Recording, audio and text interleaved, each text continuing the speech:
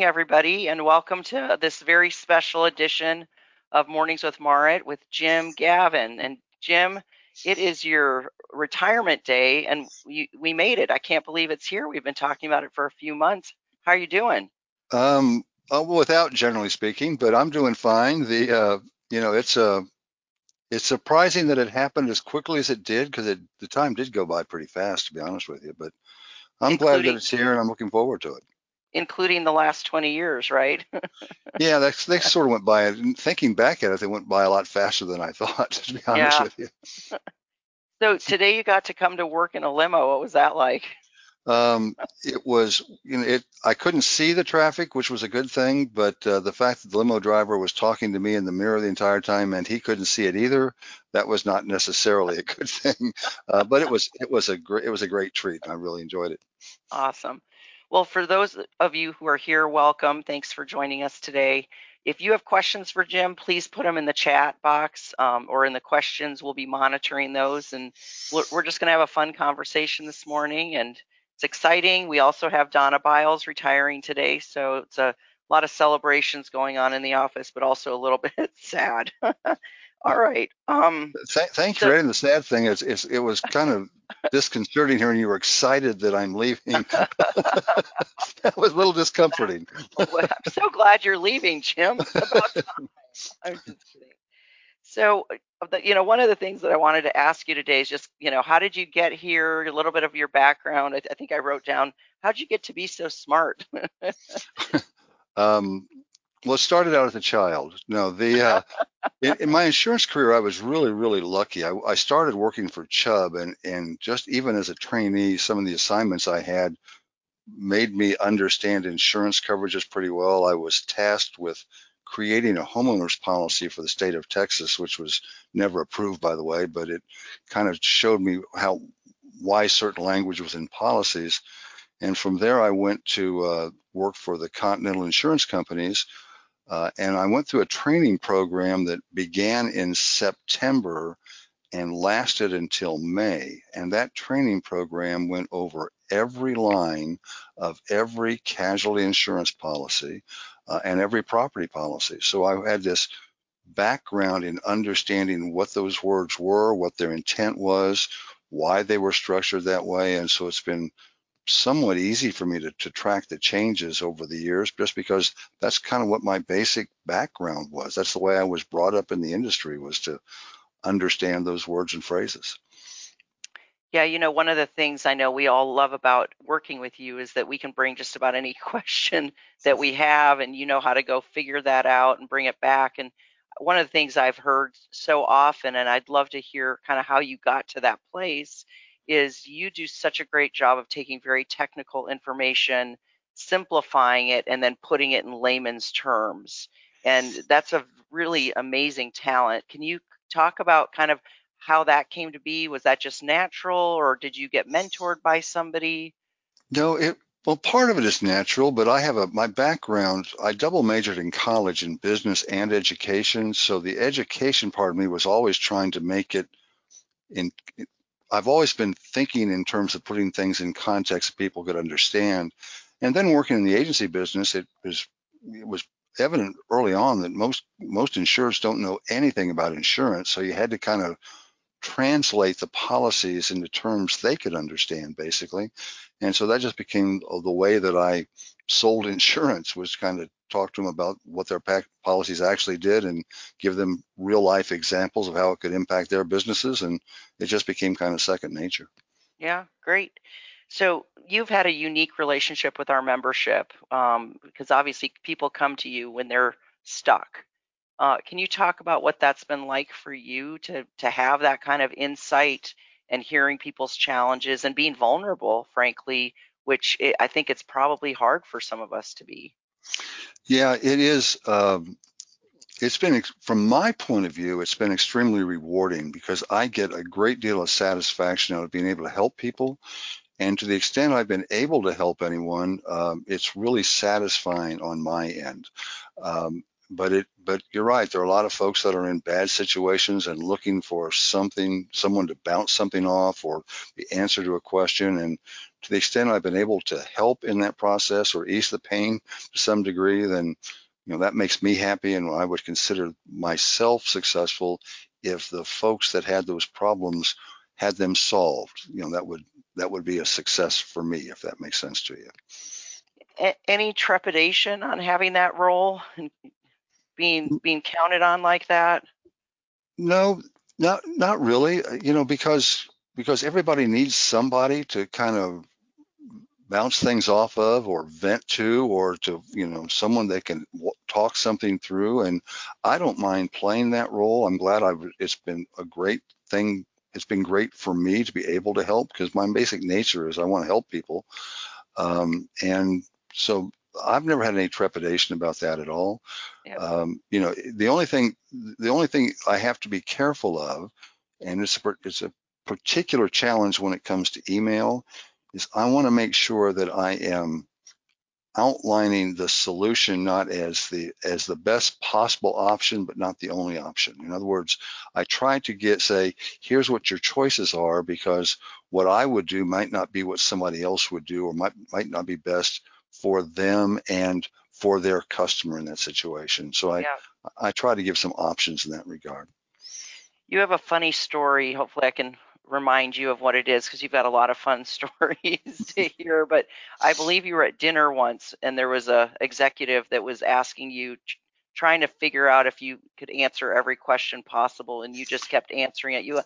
I'd love that story. Can you share it? Yeah, I worked for an insurance company, and I was a branch manager for an insurance company, and we had a regional manager whose whole game was to intimidate you by basically asking questions until you couldn't answer them. And so he kept he would fire questions. There were several of us at the table, and he was asking questions of people, hoping to find something that they didn't know, so that he could say, you need to know more about your territory. And every time he asked me a question, I answered it. And he kept answering, and I answered. And it wasn't because I knew the answers. I was making them up, basically. And so finally, he kind of caught on what was going on, and he kind of looked at me and kind of puzzled. And I said, I was in Oklahoma at the time. I said, do you want to know how many yellow Chevrolet pickups there are in Oklahoma? 2,816. And his reaction to that. He said, well, you know the point I'm trying to make. I said, yeah, you made it like 20 minutes ago. I don't understand why we're still talking about How long did you keep working there, Jim? it. Actually, I got promoted from there. There you go. Sometimes you've just got to push back a little bit, right? I know that one of your favorite people that you've worked with over the years was Regina, and we appreciate you taking on that the Ask Regina piece for us, because I know it's a key piece and our members love it. And in honor of her, we want to keep that going. What was that like to work with Regina? And tell me a little bit about your different styles. And, that was a very long relationship you had with her working together. Yeah, we worked, she was here when I came to work for the association, and I've always respected her knowledge and her ability. And we were very different people in that she had this ability to recall things. Like you could ask a question and say, "Oh, the commissioner put out a bulletin about that in 1978," and you'd go, "What?" you know. But she had that ability, and by the way, kept most of those files, so she knew where to find all that stuff. She was very direct and very blunt, but and she and I would, when we talked about coverage stuff, we kind of helped each other and helped train each other in that regard. But she was a great, great lady, and a real asset to this association and to the industry, and I think is still missed, but that's just my opinion. Yeah, no, I agree with you. And I liked your article that you put together for us for Texas Agent, where you said she could call on Shinola, I think was some term that you Yeah, said. yes. She knew Yeah, when she's seen stuff that wasn't for sure. she knew, the way I phrased it was, she knew Shinola when she saw it. Yeah, uh-huh. That's awesome. Yeah, we do dearly miss her. She was a great asset for us, and we really appreciate you continuing to help us, maintain her persona and make her part of the organization long term. So yeah, definitely missing her. When you think about the last year, I mean, this has been a very strange last year and a half in your career. Um, it's really exciting to actually last week, of course, we had InsureCon and got to see so many people. I know you really thrive on humans and human interaction. And, this last year, for those of people who don't know, not only, of course, were we working remotely, as most of us were, but also you helped us completely overhaul our website and Info Central. And so the job looked really different over the last year and a half. Can you talk a little bit about how COVID impacted you over the last 18 months and what that has felt like for you in your career? Yeah, I can tell you that the quick summary is that COVID is the reason I chose to retire. And I say that for a couple of reasons. Working from home, I'd worked from home on and off at different points in time in my career, even with IIAT. I worked from home when we remodeled the offices for a month or so. But being trapped in one location without any interaction with people drained me physically and mentally. I was just tired, and I mean mentally tired and physically tired, and lost a loss of desire to do anything. Basically, I began to. I never. I never disliked what I did, but I began to resent having to do it to some extent. I don't know that. I hope that didn't come across anybody in a bad way. I still enjoyed what I did. It's just the fact that there was no change. I'm used to being out. I'm used to seeing people. I'm used to doing classes in person and doing webcast and other things. There was a variety, and that lack of variety just really kind of took its toll on me mentally and physically. Yeah, I think probably a lot of people on the call can relate to that. If you're that diversity of the day and interaction, and the days look different than each other. I think you mentioned once that you read an article about memories, and people not making memories, and people not remembering stuff. Do you remember when we talked about that and share that little bit of a story? Yeah, one of the things this was about 3 or 4 months into the lockdown. I read an article that said that one of the impacts that they were noticing is that people were having trouble with their short-term memories. They couldn't remember where they put their keys. They couldn't remember what they had for lunch. And as I was reading this article, I wonder what I had for dinner last night. I haven't left the house, but I can't even remember what I had for dinner the night before. And a lot of that was because the way our memories are formed is they capture a moment in time. And that basically that moment is then kind of seared into our brains as a memory. Well, if the background never changes and if time never seems to change, remember people are trying to remember what day of the week it was, then you're really not making any memories, and that impacts even your short-term memories. Yeah. I'm glad I read the article because it made me feel better. I thought I was going crazy. Yeah. Well, I think you even commented about like driving to work and back creates a memory. The change Yes. of location Yeah. is that. Yeah. What happens is your day starts and then your day ends. In other words, you can separate your work life from your personal life because there's this office component in between. When there's no separation, then there's no chance to create memories, basically. Yeah. No, and I think it helped all of us when you shared that story. And I know last fall we did a series of roundtables with the young agents through Elite Texas, and it was really great having you on it because I think you helped kind of create some context for people and grace during that time, and don't be so hard on yourselves. And life is different, and I really feel like your perspective was very helpful to the group as we went through that. So I appreciate you participating in that. And you can always be part of the young agents, Jim, just so you know. Is it an IQ thing or an age thing? It's a shoe size. If it's an IQ um, thing, I still may qualify. there you go. There you go. So speaking of education, we saw on the news this week sort of the star scores that are out there for education and how much they've dropped for students from 2019 to 2021. You and I talked a little bit about that yesterday as it relates to, and obviously the concept is, doing classroom versus online education for kids and what impact that has. In fact, my son, as you know, is in college and he changed degrees because he Mhm. was going in through medical and trying to do labs that were just watching stuff and not being able to interact. I mean, he wasn't doing well at all and decided, well, I'm just going to have to do something because this is not working out and I'm miserable. Can you talk a little bit about your perspective for us in our industry when it comes to education, since so much has gone online, which people love, and of course the attendance is great, and people are asking for more. But I'd love to hear your thoughts on understanding the need for blend. Yeah, this goes back to my education background as well, and to me, the reason for the blame goes beyond the knowledge. I think that a classroom environment, there's a deeper learning that takes place, and it's not because the instructor is any better or presents any different material. It's because if you're in that environment, there, believe it or not, people are more likely to ask a question than they are online, even though it's anonymous online. Sometimes because of the way technology works, you can't get to the questions, but you have to answer them in class.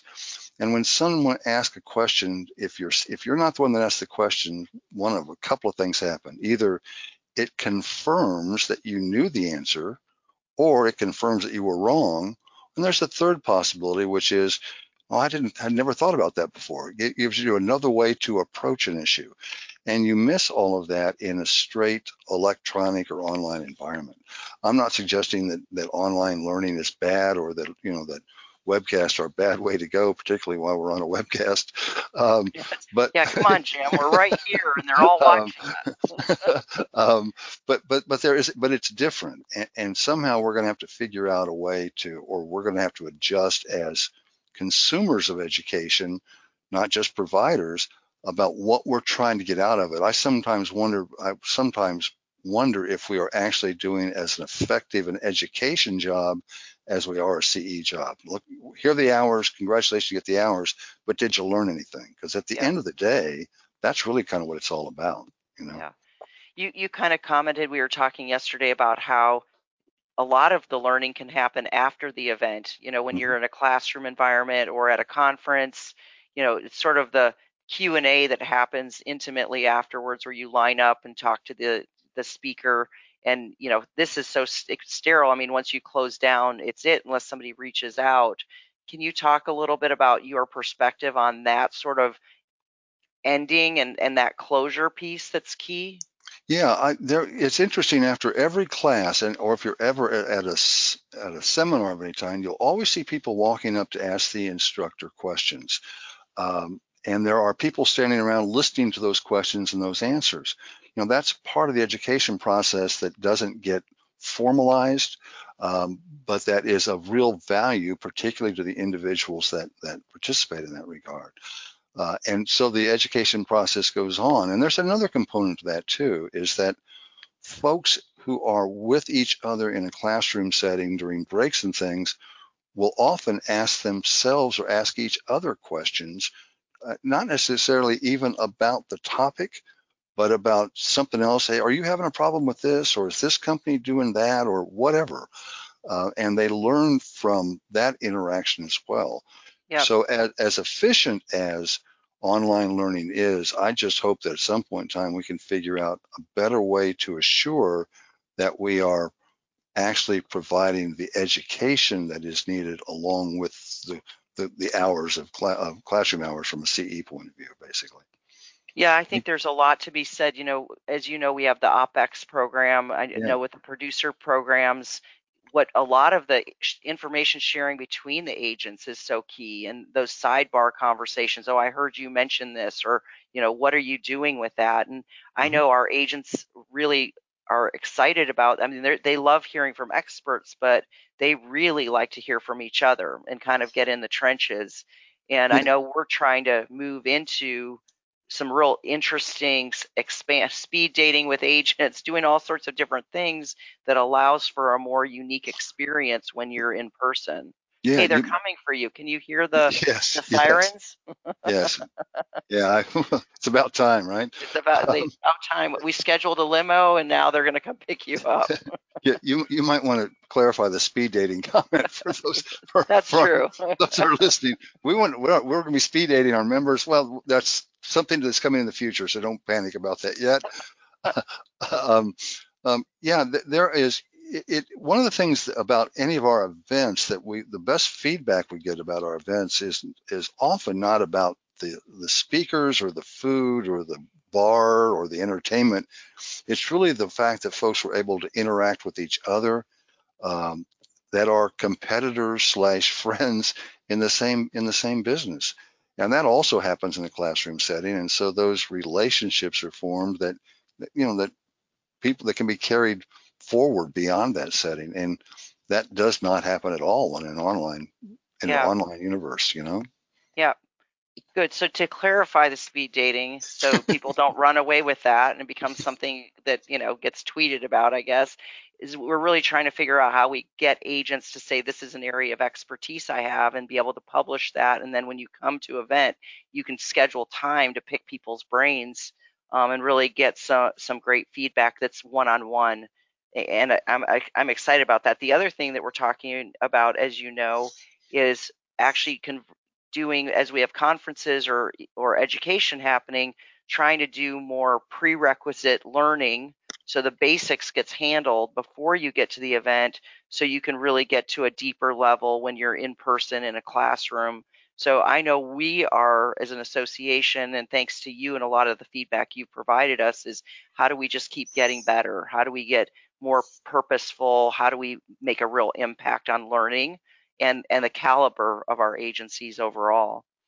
Um, so when you think about the future of the industry, we've kind of talked about changes that have happened over time. You even comment about no changes on a lot of things. Can you talk a little bit about what your perspective is from where we've come to where we're going, and what you see that we need to pay attention to? Yeah, well, we've come from a place where agents were actually issuing policies in their offices, and not being there anymore is probably a very good thing.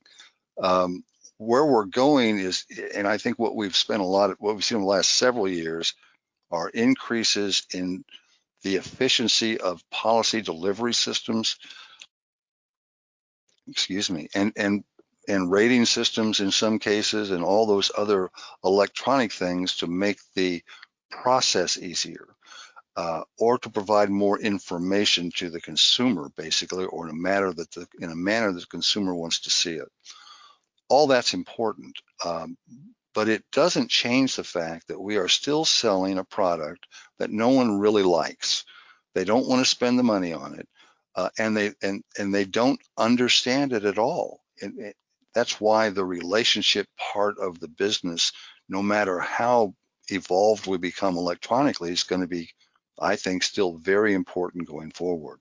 People don't buy something they don't understand from someone they don't trust. It's Yeah, just that simple.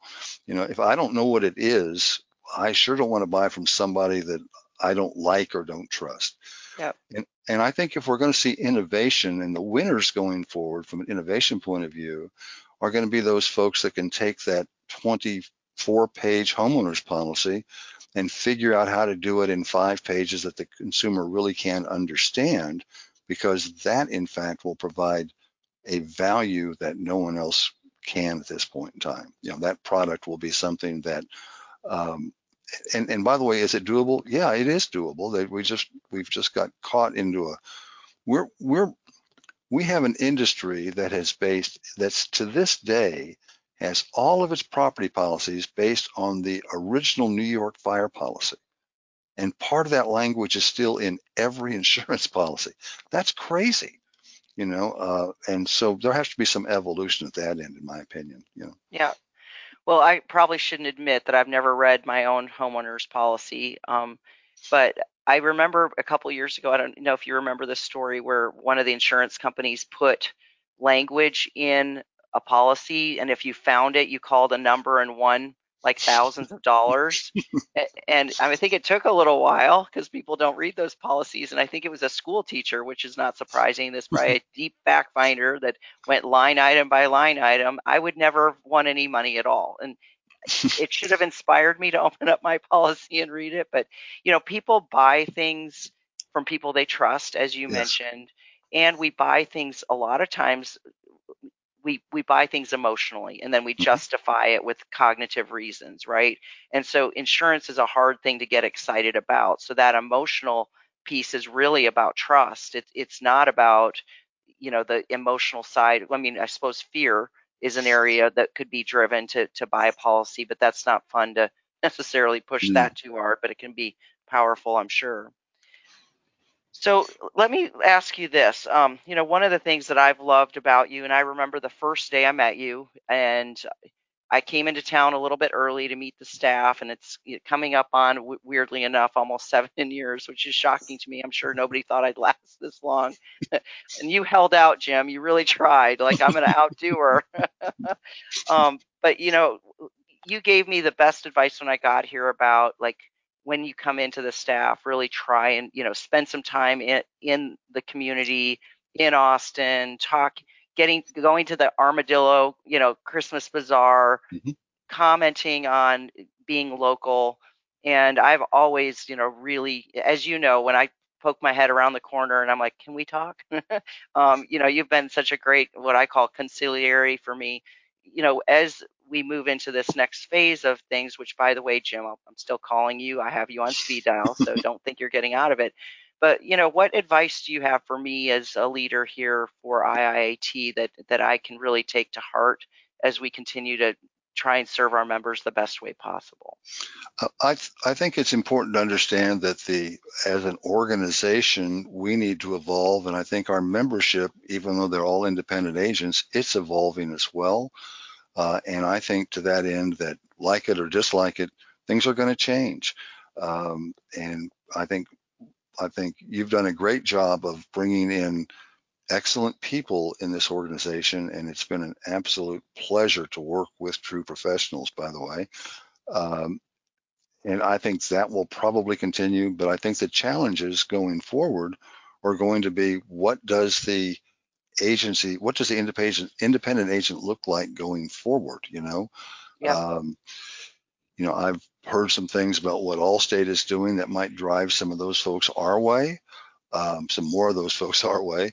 Um, but there's that whole model is changing. We need to figure out a way to encourage people to get into this business and support them. If it's through an incubator program of some type to get people into their own agencies, or a mentorship program with existing agencies. But understand there's a if you want to be an independent insurance agent today, you have to go through this process of getting licensed. No one wants to give you a contract. You have to have a technology of some sort, to back up that, which is expensive. There's kind of a high capital hurdle rather, and hmm the and the problem of still trying to access and attract markets. We need to make that easier to get into this business. yep, Um, and I will say this because, and I know some independent agents, when I mention that, their reaction is, well, why do I want more competition? And you want more, and my answer to that is, you're not writing all the business now. There's more than enough insurance to go around. Um, and you're not going to write it all in the future. But yep, what it does do is help promote the channel, and it helps keep companies honest as well. yep, If you think about it, the fewer independent agents there are, the less reason there is for an insurance company to do business with independent agents. yep. Maybe that's an oversimplification, and Yeah, that no, I that may agree. be And I my think, biggest fear. yeah, I mean, and I agree. I think, we talk about it all the time in boardrooms and with staff about we want to keep the channel healthy, and that means continuing to bring new people in because it does keep us fresh. It does keep us competitive, and we don't get complacent.